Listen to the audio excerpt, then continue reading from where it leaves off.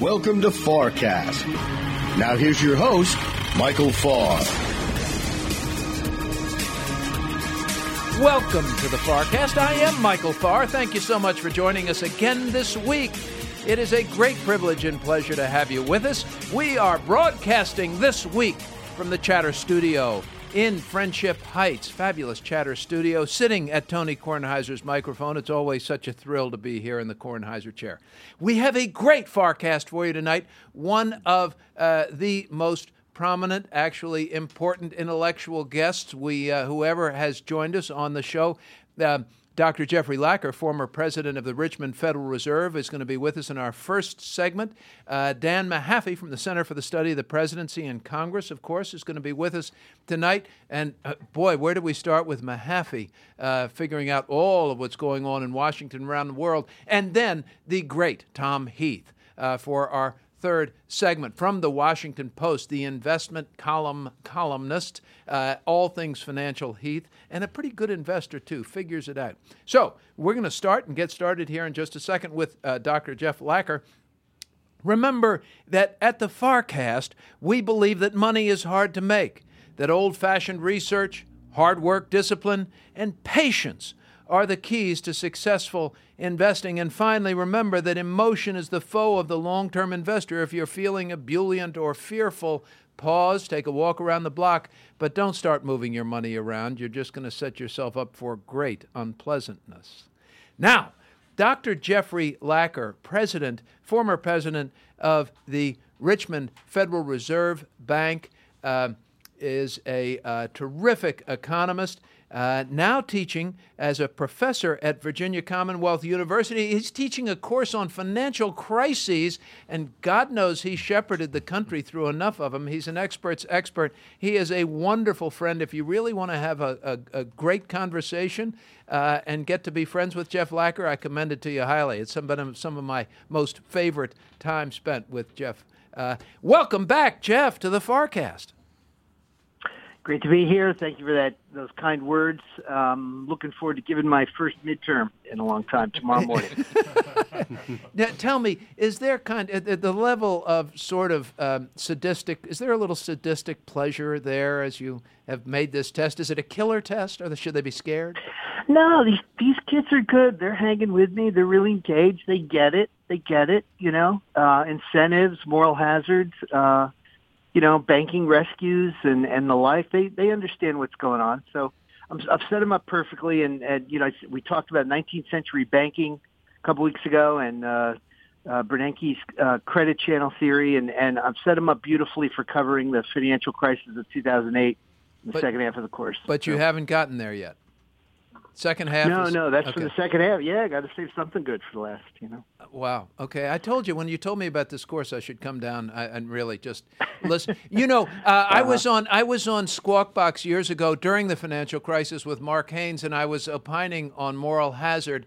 And as I mentioned, he said, "Did you say moral hazard?" I said, "Yeah, moral hazard." He said, "Oh, grow up." Nobody believes in that anymore. You have to have moral to have moral hazard.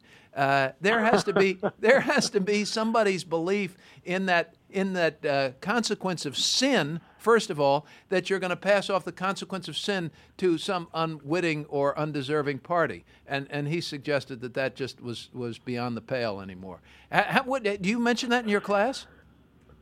Oh yeah, we cover it. I mean, it's a sort of an unfortunate terminology. It comes out of the insurance industry in the 19th century, but it really just means responding to incentives. Do people respond to incentives? Yeah, and that's sort of a timeless truth, and denying that seems sort of pointless. Yeah, I think he was probably attacking the notion that there was any moral left in finance on Wall Street. In fact, I know that's where he was going. Okay. I see. Dr. Lacker, tell us, we saw Chairman Powell testify. We've seen the Fed raise rates 9 different times. Economic data appear to be slowing back down to trend. Do you see us slowing down to trend? And what is the Fed doing? And what's the most important message coming out of Chairman Powell these days? Yeah, so I guess the most notable thing had to do with the normalization. He hinted that a decision was coming soon from the committee about altering the course of their normalization, the timing of altering the course of their normalization policy. So remember, they're running with the Fed's running off its balance sheet, letting assets run off at up to $50 billion a month. And they issued a statement. It was a surprise to markets after the last meeting a few weeks ago that said that they were going to re-examine that and shift course sometime in the near future. And the tea leaf reading indicates that sometime later this year, probably in the second half sometime, they'll be ceasing rolling off assets, and they will keep the asset portfolio sort of fixed for a while. That'll leave bank reserves around $1 trillion. And then they'll wait for currency growth to eat into bank reserve balances and drive bank reserve balances down to, I guess, maybe $500 or $600 billion. How long does that take? I mean, they're $3.5 trillion. How would you possibly get to $500 or $600 billion again? Over time. Like long after our grandchildren are dead, or what? Patience. Requires patience. It would require patience. This whole process is going to require patience. When they stop letting it run off, another few years. So, Jeff, when they stop letting it run off, does that mean that they are reinvesting things as they mature to maintain the current portfolio? Right. And so the Fed is going to be back in the market. Again. Right? The Fed's back buying, sort of. Well, in a sense, yeah. But, I mean, they roll over treasuries all the time and always used to. So that's nothing new. But, yeah, they'll be back. They'll sort of be taking their usual stance to the market, rolling over, at each auction when stuff comes up, they'll roll it over into the next issue. So they'll just sort of be on the sidelines still in a way. Now they're dumping securities into the market. Well, they're dumping securities into the market at the tune of as much as $50 billion a month, and they're going to stop that. So all of a sudden, a supply of essentially $50 billion is going to go away, and that should tighten the bond market, shouldn't it? Shouldn't we see even higher rates? Lower rates, sorry? Maybe a little bit, but I doubt the effect will be big. Keep in mind that the Treasury itself is dumping more securities into the market at a much higher rate. At a much higher rate. The Fed's significantly higher. I don't know the number off the top of my head, but it's significantly higher. So it's about $80 billion a month, I think. Really? Yeah. Well, if you take a look at $1 trillion deficit, right? I mean, that's a 960 8 times 12. So we're going to sort of that rate is what I was hearing for this year, $80 billion a month from the Treasury. That doesn't add up. No. A trillion a year. Yeah. Divided by, I think there's 12 months in a year. Is that right? Something. Last I checked, yes. So I think it would be more. I think it would be like, it would be like 100. Yeah. I think it'd be more above 100. So anyway, whatever above 100, that would be 1.2. 80 billion sounds right. 80 billion's about right. 12, I think. 960. Yeah. All right. Yeah. Short of well, whatever. So anyway, trillion. The point is the Treasury is adding to net adding to supply along the way. Faster than the Fed's taking it away, anyway. Right. Yeah. Okay. So, what's the message in all of that from the chairman? How do Fred and Ethel interpret what's going on with the economy when they see the Fed say, "Wait a minute, maybe we can't remove accommodation"? Well, the effect of that on long rates is minor, and the Fed was headed towards doing something like this at some point in the next year or two in any event. So I wouldn't read into this much by way of signal about the Fed's opinion about the economy. More important as a signal of the Fed's view about the economy is the message that they're basically going to be on pause, on hold for the foreseeable future until some developments warrant it. They're going to be just watching the data and waiting to see when an opportune time to raise rates would be. So what's that message say about the economy, that they were feeling fine about it, but now they don't feel fine about it and they've got to stop? I mean, something's changed here where they don't feel fine anymore. Yeah, so that's a really interesting question. The shift in tone came right at the turn of the year, right at the valley, the trough of that equity market moves that we saw over the course of November, December, and January, that swing down and up. It was right at the trough of that. And, one hopes they weren't taking too much signal from the equity market alone, because the macroeconomic data has been fine. Right. There's a bit of a slowdown going on in business investment in third quarter. That'll probably play out in the fourth quarter as well. But consumers, despite what the retail sales report, signaled, I'm guessing those consumers are still fundamentally pretty sound. The global growth outlook is dimmer. There's certainly some clouds on that horizon. So there's some things they could point to, but it wasn't, a dramatic turn in the macro data by any means. They're just looking at some risks that have emerged, and the equity markets made them look a little harder, I'm guessing. And they took the opportunity to say, all right, let's just go to the sidelines and take an imminent move off the table. Otherwise they would have been signaling a March move or signaling a June move. Now they're just going to be signaling, watching, and waiting, and we can anticipate that they're going to wait. They're essentially going to wait for downside risks to dissipate. They're going to wait for the global growth slowdown to kind of play out, bottom out, and so they make sure there isn't something. That sounds like it could take a while. I mean, that sounds like it could. I mean, we could have the portfolio back to $600 billion by the time that plays out. Could be. But on the other hand, if it plays out and it's pretty clear the consequences for us in real terms aren't significant, which is plausible, then, it could go ahead. You mentioned on an appearance on CNBC, the trade outlook. That was obviously a negative. And if we get positive news on that, that'll take a risk off the table, or at least take it off the table and you put it on a shelf.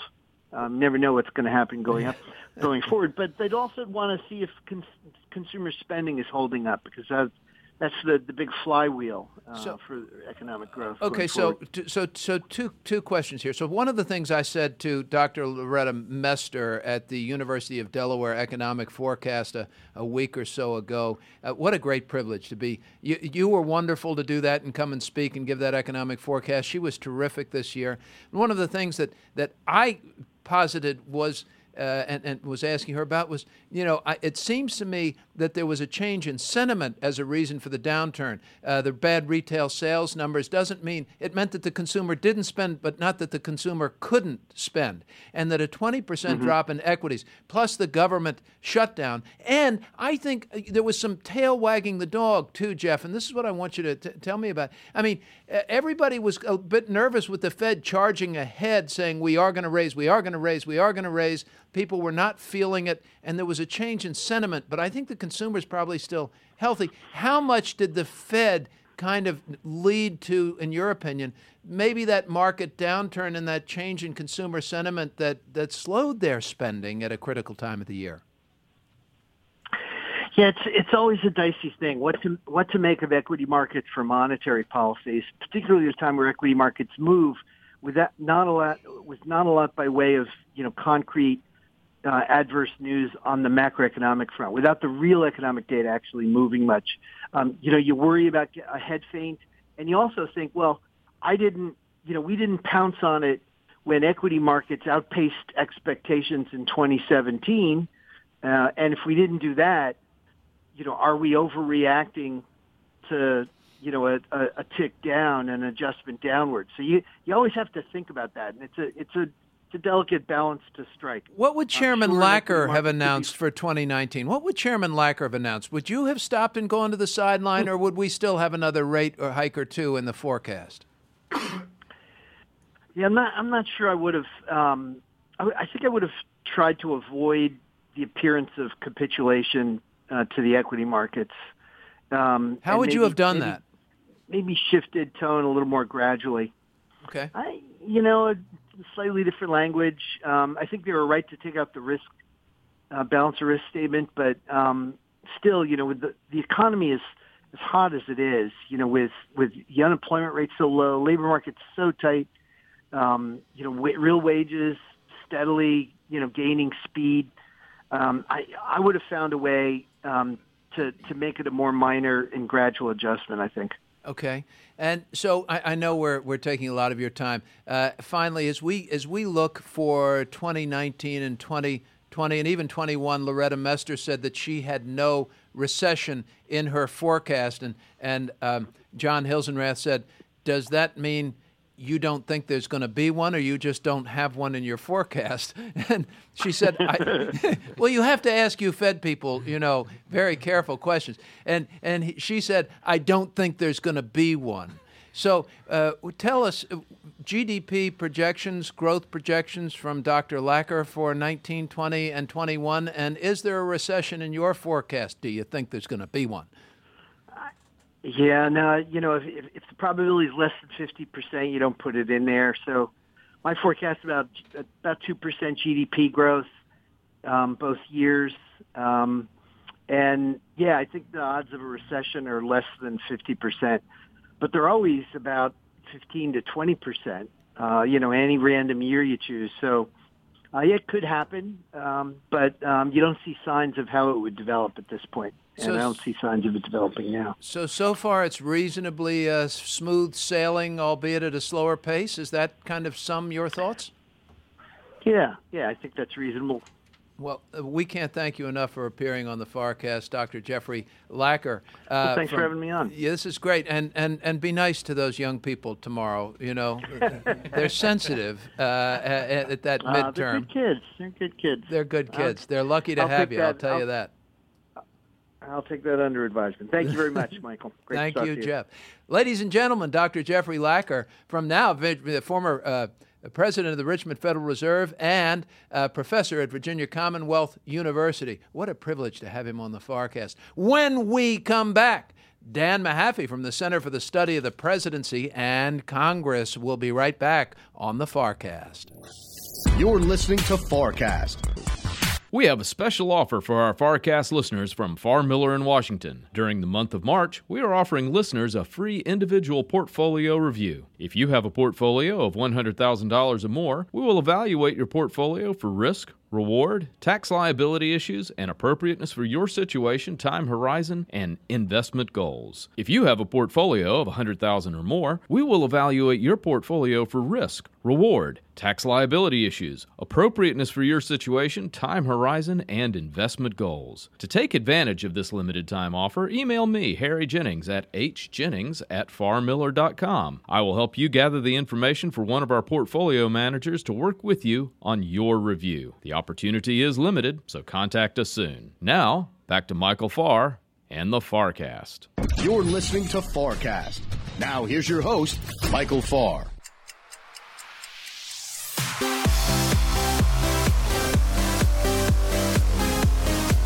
Welcome back to the FarrCast. I am Michael Farr. Thank you so much for being with us and staying with us as we are trying to figure out what's going on Wall Street, in Washington, and with the world. We have a great FarrCast for you this evening. Dr. Jeffrey Lacker, what a terrific first segment. One of the smartest guys I know, truly, just a brilliant guy. And fabulous insights, measured, thoughtful, just a terrific guy. We're so lucky that he appears with us. Dan Mahaffee now we're going to talk to from the Center for the Study of the Presidency and Congress. And then coming up in segment 3, the great Tom Heath, who happens to be an old friend of mine. Thanks for not calling me the late great. Well, it's early. Let's go to Dan. Tom. let's go to the not late at all Dan Mahaffee from the Center for the Study of the Presidency and Congress. Hey Dan, anything to talk about with the presidency or Congress today? There were four. I think there were four things going on. I mean, we had Jay Powell, who was testifying today. We had Michael Cohen testifying today. We had Bob Lighthizer testifying today. And then we had the president meeting his Royal Imperial Holy Leadership over in Vietnam today, all going on at the same time. So I'm figuring you were listening to what you're hearing. Go ahead, tell me. Well, it was a little bit of just constantly changing back and forth from channel to channel today, and then waiting to make sure that we weren't hearing air raid sirens in Karachi or New Delhi. So, And did we? There were actually air raid sirens, both certainly in Karachi. They haven't fired back to New Delhi, have they? No. Well, we're trying to make sure that doesn't escalate. So that's another, the question of when this administration might have their first major international crisis. The subcontinent seems to be heating up, but hopefully there's off ramps to avoid further escalation. Of the various, news circuses going on today, which stole the show in terms of viewer attention, and which was the most important? Which one should we have been paying attention to the most, do you think? Well, I think the Cohen one got most of the eyeballs around the country, and look, we had the headlines and the chyrons on the news all day. Breaking news. President Trump is seen by many as an unsavory character, or breaking news.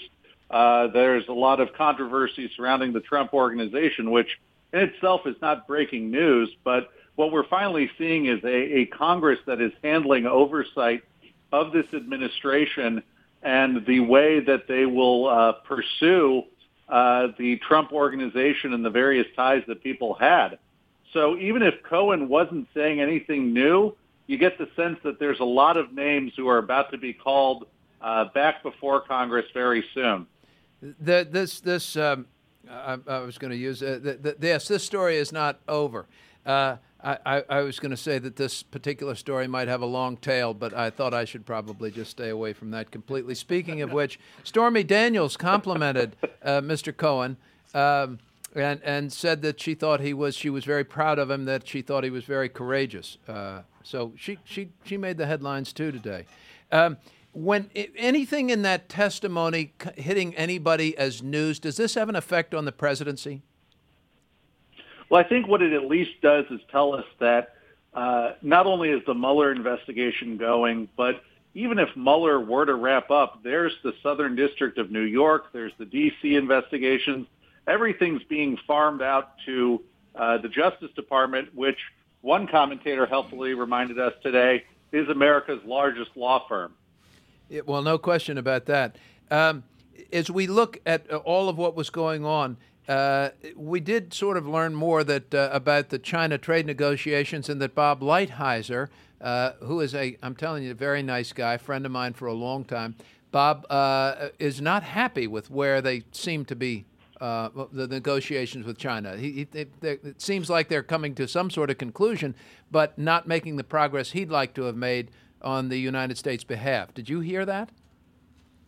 I heard that. I think also Lighthizer's in a hell of a position after he had that back and forth in front of the president in the Oval Office over what a memorandum of understanding, MOU, or contract is.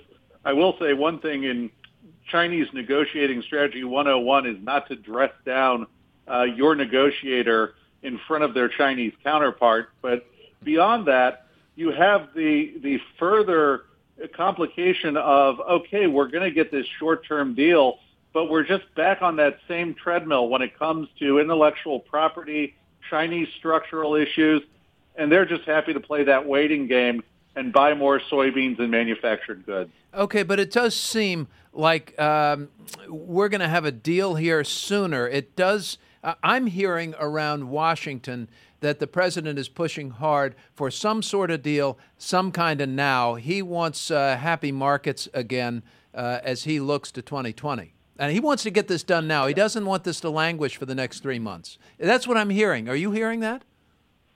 I'm hearing that, and it's similar to how I think he's going to approach the North Korea deal negotiations as well. They want to get something in the win column on both fronts as they go into 2020. But the question is, what does that actually resolve in the longer term when it comes to both the strategic U.S. relationship with China and the denuclearization of North Korea, if that's even possible? What do you think then it really comes out of these negotiations on China trade? Let's stick with that. We'll get to Vietnam in a minute. Mm-hmm. But as we look at China, you think it's just more soybeans, and what about the intellectual property, and what about the licensing? There were articles yesterday in the Wall Street Journal suggesting that there was progress being made, that China was actually honoring some of the contracts and privacy property laws and regulations a bit more. What does that mean to you? Well, I think, there's a little bit of lip service to that. We'll see from them. I think ultimately, though, when you have a judicial system that reports to the party rather than a independent branch, you're always going to have questions about enforcement.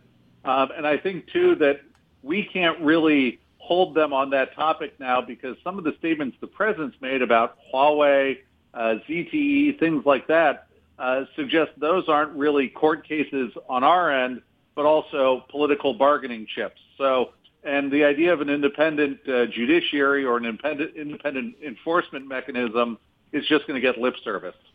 Okay. It's lip service. Will there be anything there that markets, as we keep having all of our listeners, there's so many investors out there, markets get a lift from that? It certainly seems so from my perspective that there will be a lift at least from the end of the battle, at the end of the threatened pointing guns at each other, the guns of tariffs at each other. It strikes me that if we sort of put that aside, trade could probably increase without the pressure of tariffs and markets would go up. You think so, or do you think that the deal will be so transparently bad we're not going to like it? Look, I think the markets will be happy to see it relax, but the question will ultimately be, are markets responding to what's best for business in the near term? Are they responding to what America needs to do to address this strategic competition issue with China? Because I certainly think the Chinese are going to count on the old communist adage that the capitalists will sell you the rope we'll use to hang them. We hope that's not what's happening. Okay, moving on to Vietnam. The president has had a lot of praise for Vietnam and a lot of talk about love for Kim Jong-un. What's going to happen out of this meeting? What was the goal for this meeting other than a fabulous press conference with Kim Jong-un? Well, I think they're trying to at least get the North Koreans to come to some specifics, try and pin down actually what the scope of their program is, what denuclearization steps would look like. But remember, they were so eager to get something positive coming out of Singapore that there's so many unknowns about what denuclearization means. Does this mean also that the U.S. pulls back their protection of the South Koreans? We froze the exercises. That was kind of giving up a major bargaining chip there. So what are the next steps going to be? We're already hearing rumors that the North Koreans may not even have to give a full accounting of their nuclear program and nuclear arsenal. So there's that back and forth on whether the goal of getting some kind of deal means that we're actually not resolving the major security issues we face there.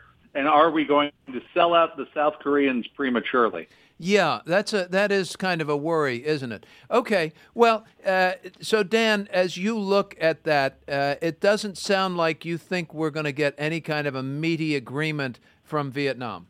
No, I don't, because I think that for the North Koreans, their nuclear arsenal is so intertwined with the identity of the regime and their belief of what is necessary for regime survival that I could never see them willingly giving that up unless it meant that, really making South Korea vulnerable to its northern neighbor that's never ceded the idea of reunification by force.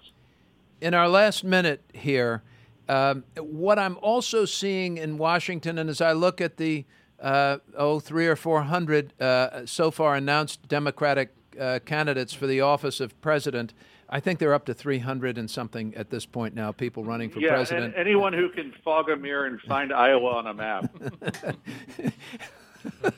I think that probably is about the bar that's been set. What I'm seeing, though, from the Democratic candidates for president is this severe sharp veer to the left on things like taxes and this Green New Deal. And some candidates have been talking about reparations for slavery and treatment of Native Americans. It seems to me that sort of agenda is just fabulous for a Trump candidacy for 2020. I mean, those are all things that he can attack just brilliantly. That's just fat targets. Yes, no. Yeah, it creates a perfect foil, but everyone's looking at the lessons from the last midterm, which was all about not about appealing to the middle, but everyone just trying to get as much turnout from their own bases as possible. I also think we have to wait and see at some point how much are we going to get of an effect if Biden or some of the other moderates jump into the race and people start to settle into the left lane versus the middle lane. But still, right now, it's a perfect foil for the Republicans. It sounds like there is a path then for Donald Trump to find 270 electoral votes in 2020. You agree with that? Yeah, I don't think you can ever discount that pathway. But we'll have to continue to see from Cohen to Trade to others. He keeps making his own headwinds too. His Own Headwinds could be the title of his memoir. Dan Mahaffee from the Center for the Study of the Presidency and Congress, thank you so much, our senior political analyst on the FarrCast. We're going to come right back with the great Tom Heath from the Washington Post on the FarrCast.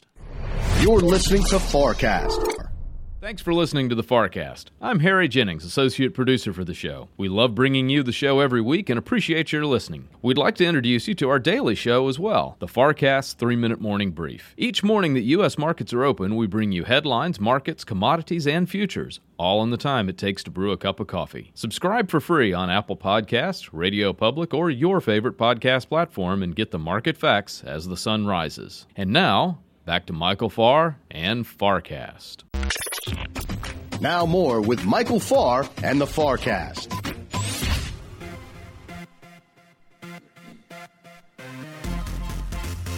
Welcome back to the FarrCast. I am Michael Farr. Boy, it's tough to sit still when that music gets going, doesn't it? Huh? Tapping your toes. Let's rock. Let's rock, baby. Let's rock to the FarrCast soundtrack. We're going to be sending that. That'll be out on KTEL later this year. Stay tuned. I'm sure that sales will go through the roof. Now, fabulous FarrCast, ladies and gentlemen. Thank you so much for being with us. Dr. Jeffrey Lacker telling us about what was going on in Washington and Jay Powell and what would he would have been doing as chairman. Doesn't have a recession in his forecast and thinks we're going to be at 2% for the next couple of years. So he's on board with the 2% stuff. We'll see what happens with the Fed if they really do slow down. Though I will tell you, ladies and gentlemen, in conversations with Loretta Mester when we were off stage at the University of Delaware last week, and then also Lael Brainerd said on a CNBC interview with Steve Leisman that probably the Fed's portfolio, the unwinding of the Fed's portfolio, will be paused sometime this summer. They're doing a lot of talking. The Fed doesn't like to surprise anybody with anything. So if you just kind of listen to them, they start talking about stuff for a long time. They don't want to surprise anybody. Look for that portfolio. You're hearing it here first on the FarrCast.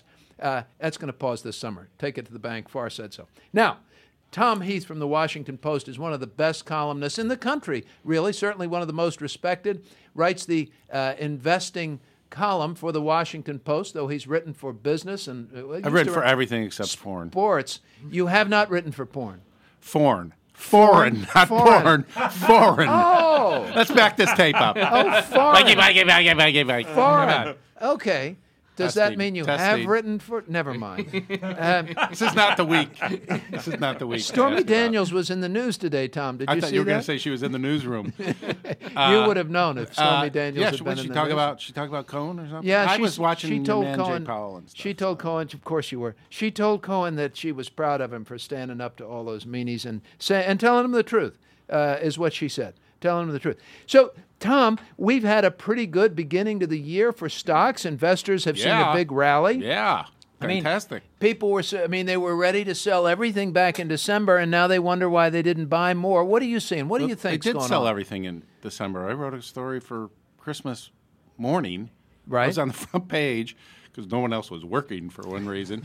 But and how there was the biggest crash since the 30s or something. 20% on the S&P. It was dead. Yeah. So buy opportunity. Everybody was cashing out at the end of the year, right? You know that stuff. You true up or whatever you got to do. And Jay Powell, right? We got on the earlier segment, scared the had everybody crap worried. Out of everybody. Yes. Had everybody, yeah.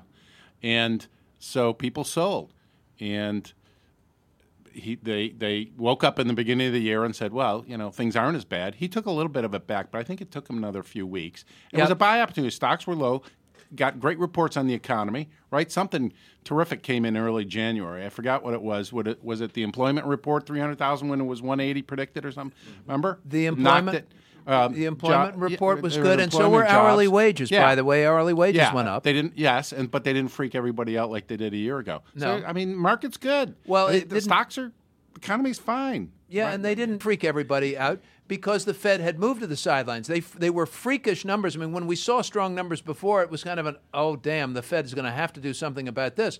But all of a sudden, we had this nice environment where we could see good numbers, and pretty much sure the Fed wasn't going to do anything about them. So economy's maybe getting better. It's excellent. Yeah. Interest rates drive everything, right? You know better than I do. And so Powell spooks everybody in November, and then they kind of think about it, and the holidays are coming, and then December hits, and everybody freaks out, and the algos kick in the algorithms, and all the and computer by the algos, trading. What do you mean? Computer trading. Automatic trading, whatever. Yeah. That's the extent to which I know of it. I just interview all these guys now. The algos have kicked in. The algos, it's the algos. So everybody sold. And I think it, cascaded.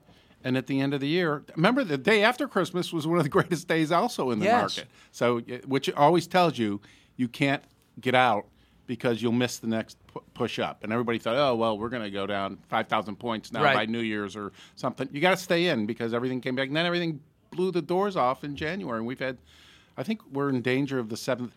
We got 7 great weeks of positive returns for S&P and Dow. And this week is on track for maybe blowing that, maybe breaking it. So. Well, but it's yes, it could, but we're up something like 17% off of those lows.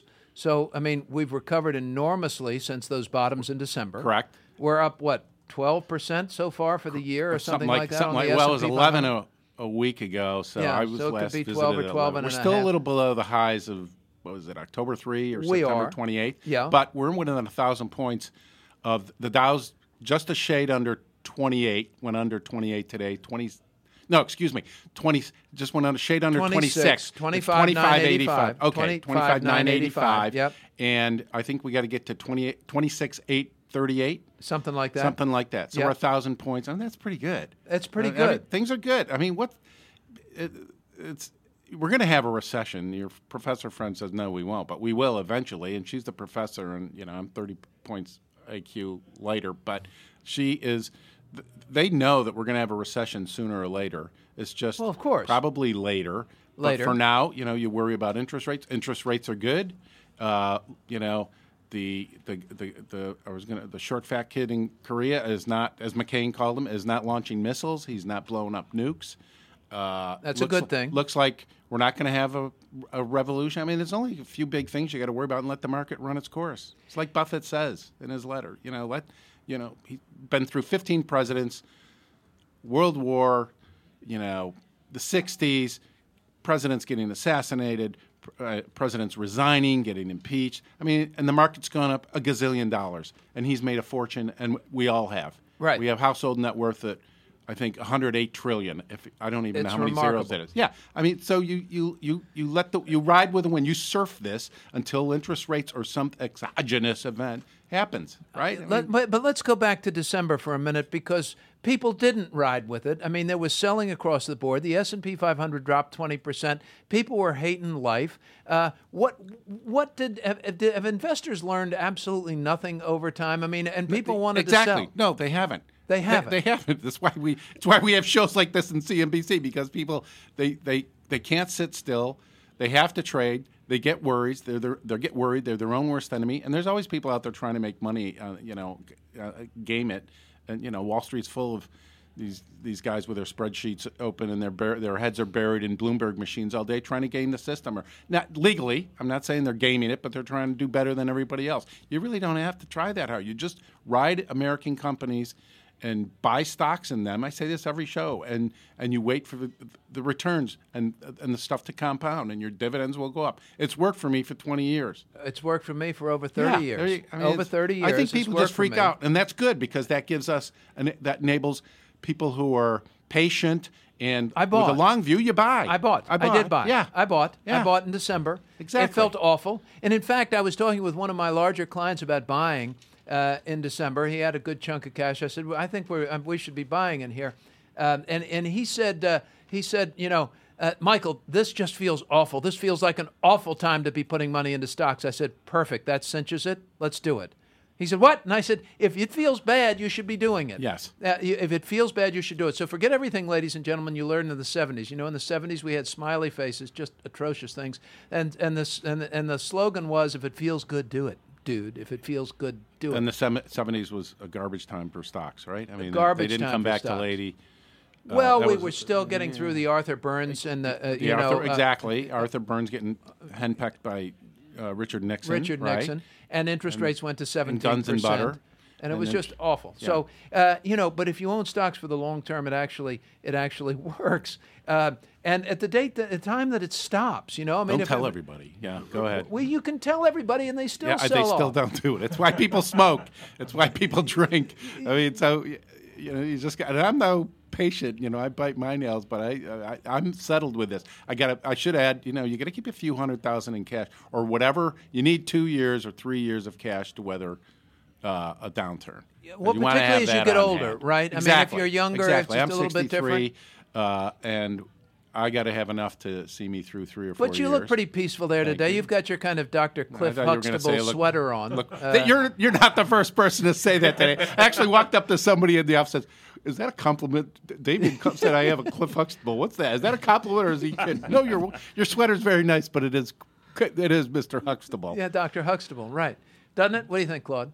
Dr. Huxtable? Yes? Oh, no? absolutely. I bought this absolutely. friggin' thing in where the hell was it? Florence, Italy. I was freezing one day, and I got to tell you, I'm freezing, and I'm saying, honey, I'm freezing. I didn't bring in a sweater. She goes, let's buy a sweater. I said, that's really expensive. She goes, you want to come all the way to Italy and ruin 2 days here because you don't want to buy a sweater? Right. I said, oh, yeah, I guess that's a good return on my investment. We everybody likes your wife, and that's one of the many reasons why. No question about it. Thank you. It's a fabulous sweater, but it does look comfy. So, okay. What do you got? What else? The message here to investors is to stay the course and to buy good stuff and wait and to try and take advantage of some of these opportunities. So I was at an investment committee meeting this morning. I chair an investment committee for a local institution, and it's a rather big account. And we were going through some of the good decisions and bad decisions we'd made in the past. The account's doing pretty well. And they said, we want to, we really try to buy low. But we sort of refined our strategy. We really want to buy quality because owning quality for the long term is probably even more important than the price that you're going to pay. So exactly. We said we're going to buy quality, number one. Number two, we're going to try not to pay too much. We're going to buy the quality at the best value we can, and then we're never going to sell anything. Yeah. Just never sell anything. So, okay, let's go back. The only stick in that is even the highest quality company. I mean, GE, who thought 10 years ago, you always figured, oh, this is a buy for life. This is, what is Buffett going? Hold for life. Coca-Cola. Whoever thought there'd be a war on sugar drinks. Now oil. I own some oil stock.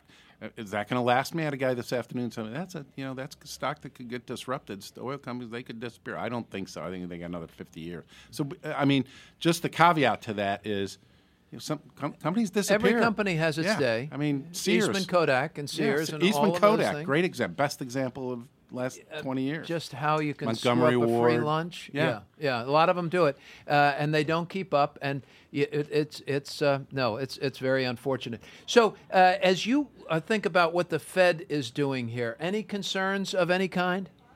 No. I listen. I'm no Fed expert. I listened to Jay Powell today. I think he's a very sober, very measured guy. I don't know enough about this stuff. Some of your colleagues on CNBC say, "Oh, well, he got a little too aggressive and talked too much, and he's bad at PR." I don't know. I can only see what are interest rates like. What are the Fed funds rate? 2.5 to 2.25, 2.5. Yes. Yeah. So interest rates are under 3. The long bond's under 3. Right? Things are pretty good. Unemployment's under 4%. Yeah, and he's saying all the right We're things. Good. And he's only been there a year or two, and he doesn't look like Trump's getting to him. I mean, he's a very measured, as I said, sober guy that gives me great comfort. I don't think he's he's whacked out at all. Tom Heath, a great message. Invest in good stuff, and let the calendar be your friend. Don't read the financial stuff. Don't pay attention. Except if read you got Heath. Money in there. Read Heath in the Post. It is Don't must do read. stuff. One thing you have to do is read Heath. Every time you see an article by Heath, read it, ladies and gentlemen. Thank you for joining us on another great FarrCast. Thank you so much to our guest tonight, Dr. Jeff Lacker, Dan Mahaffee, Tom Heath, a terrific FarrCast. I learned so much. Ladies and gentlemen, thank you, too, for joining us from the bottom of my heart. I am truly, truly grateful. It is a great privilege to be in your cars and in your homes, in your offices, and in your earbuds. We will be with you again next week with another great FarrCast in Washington, D.C. I'm Michael Farr.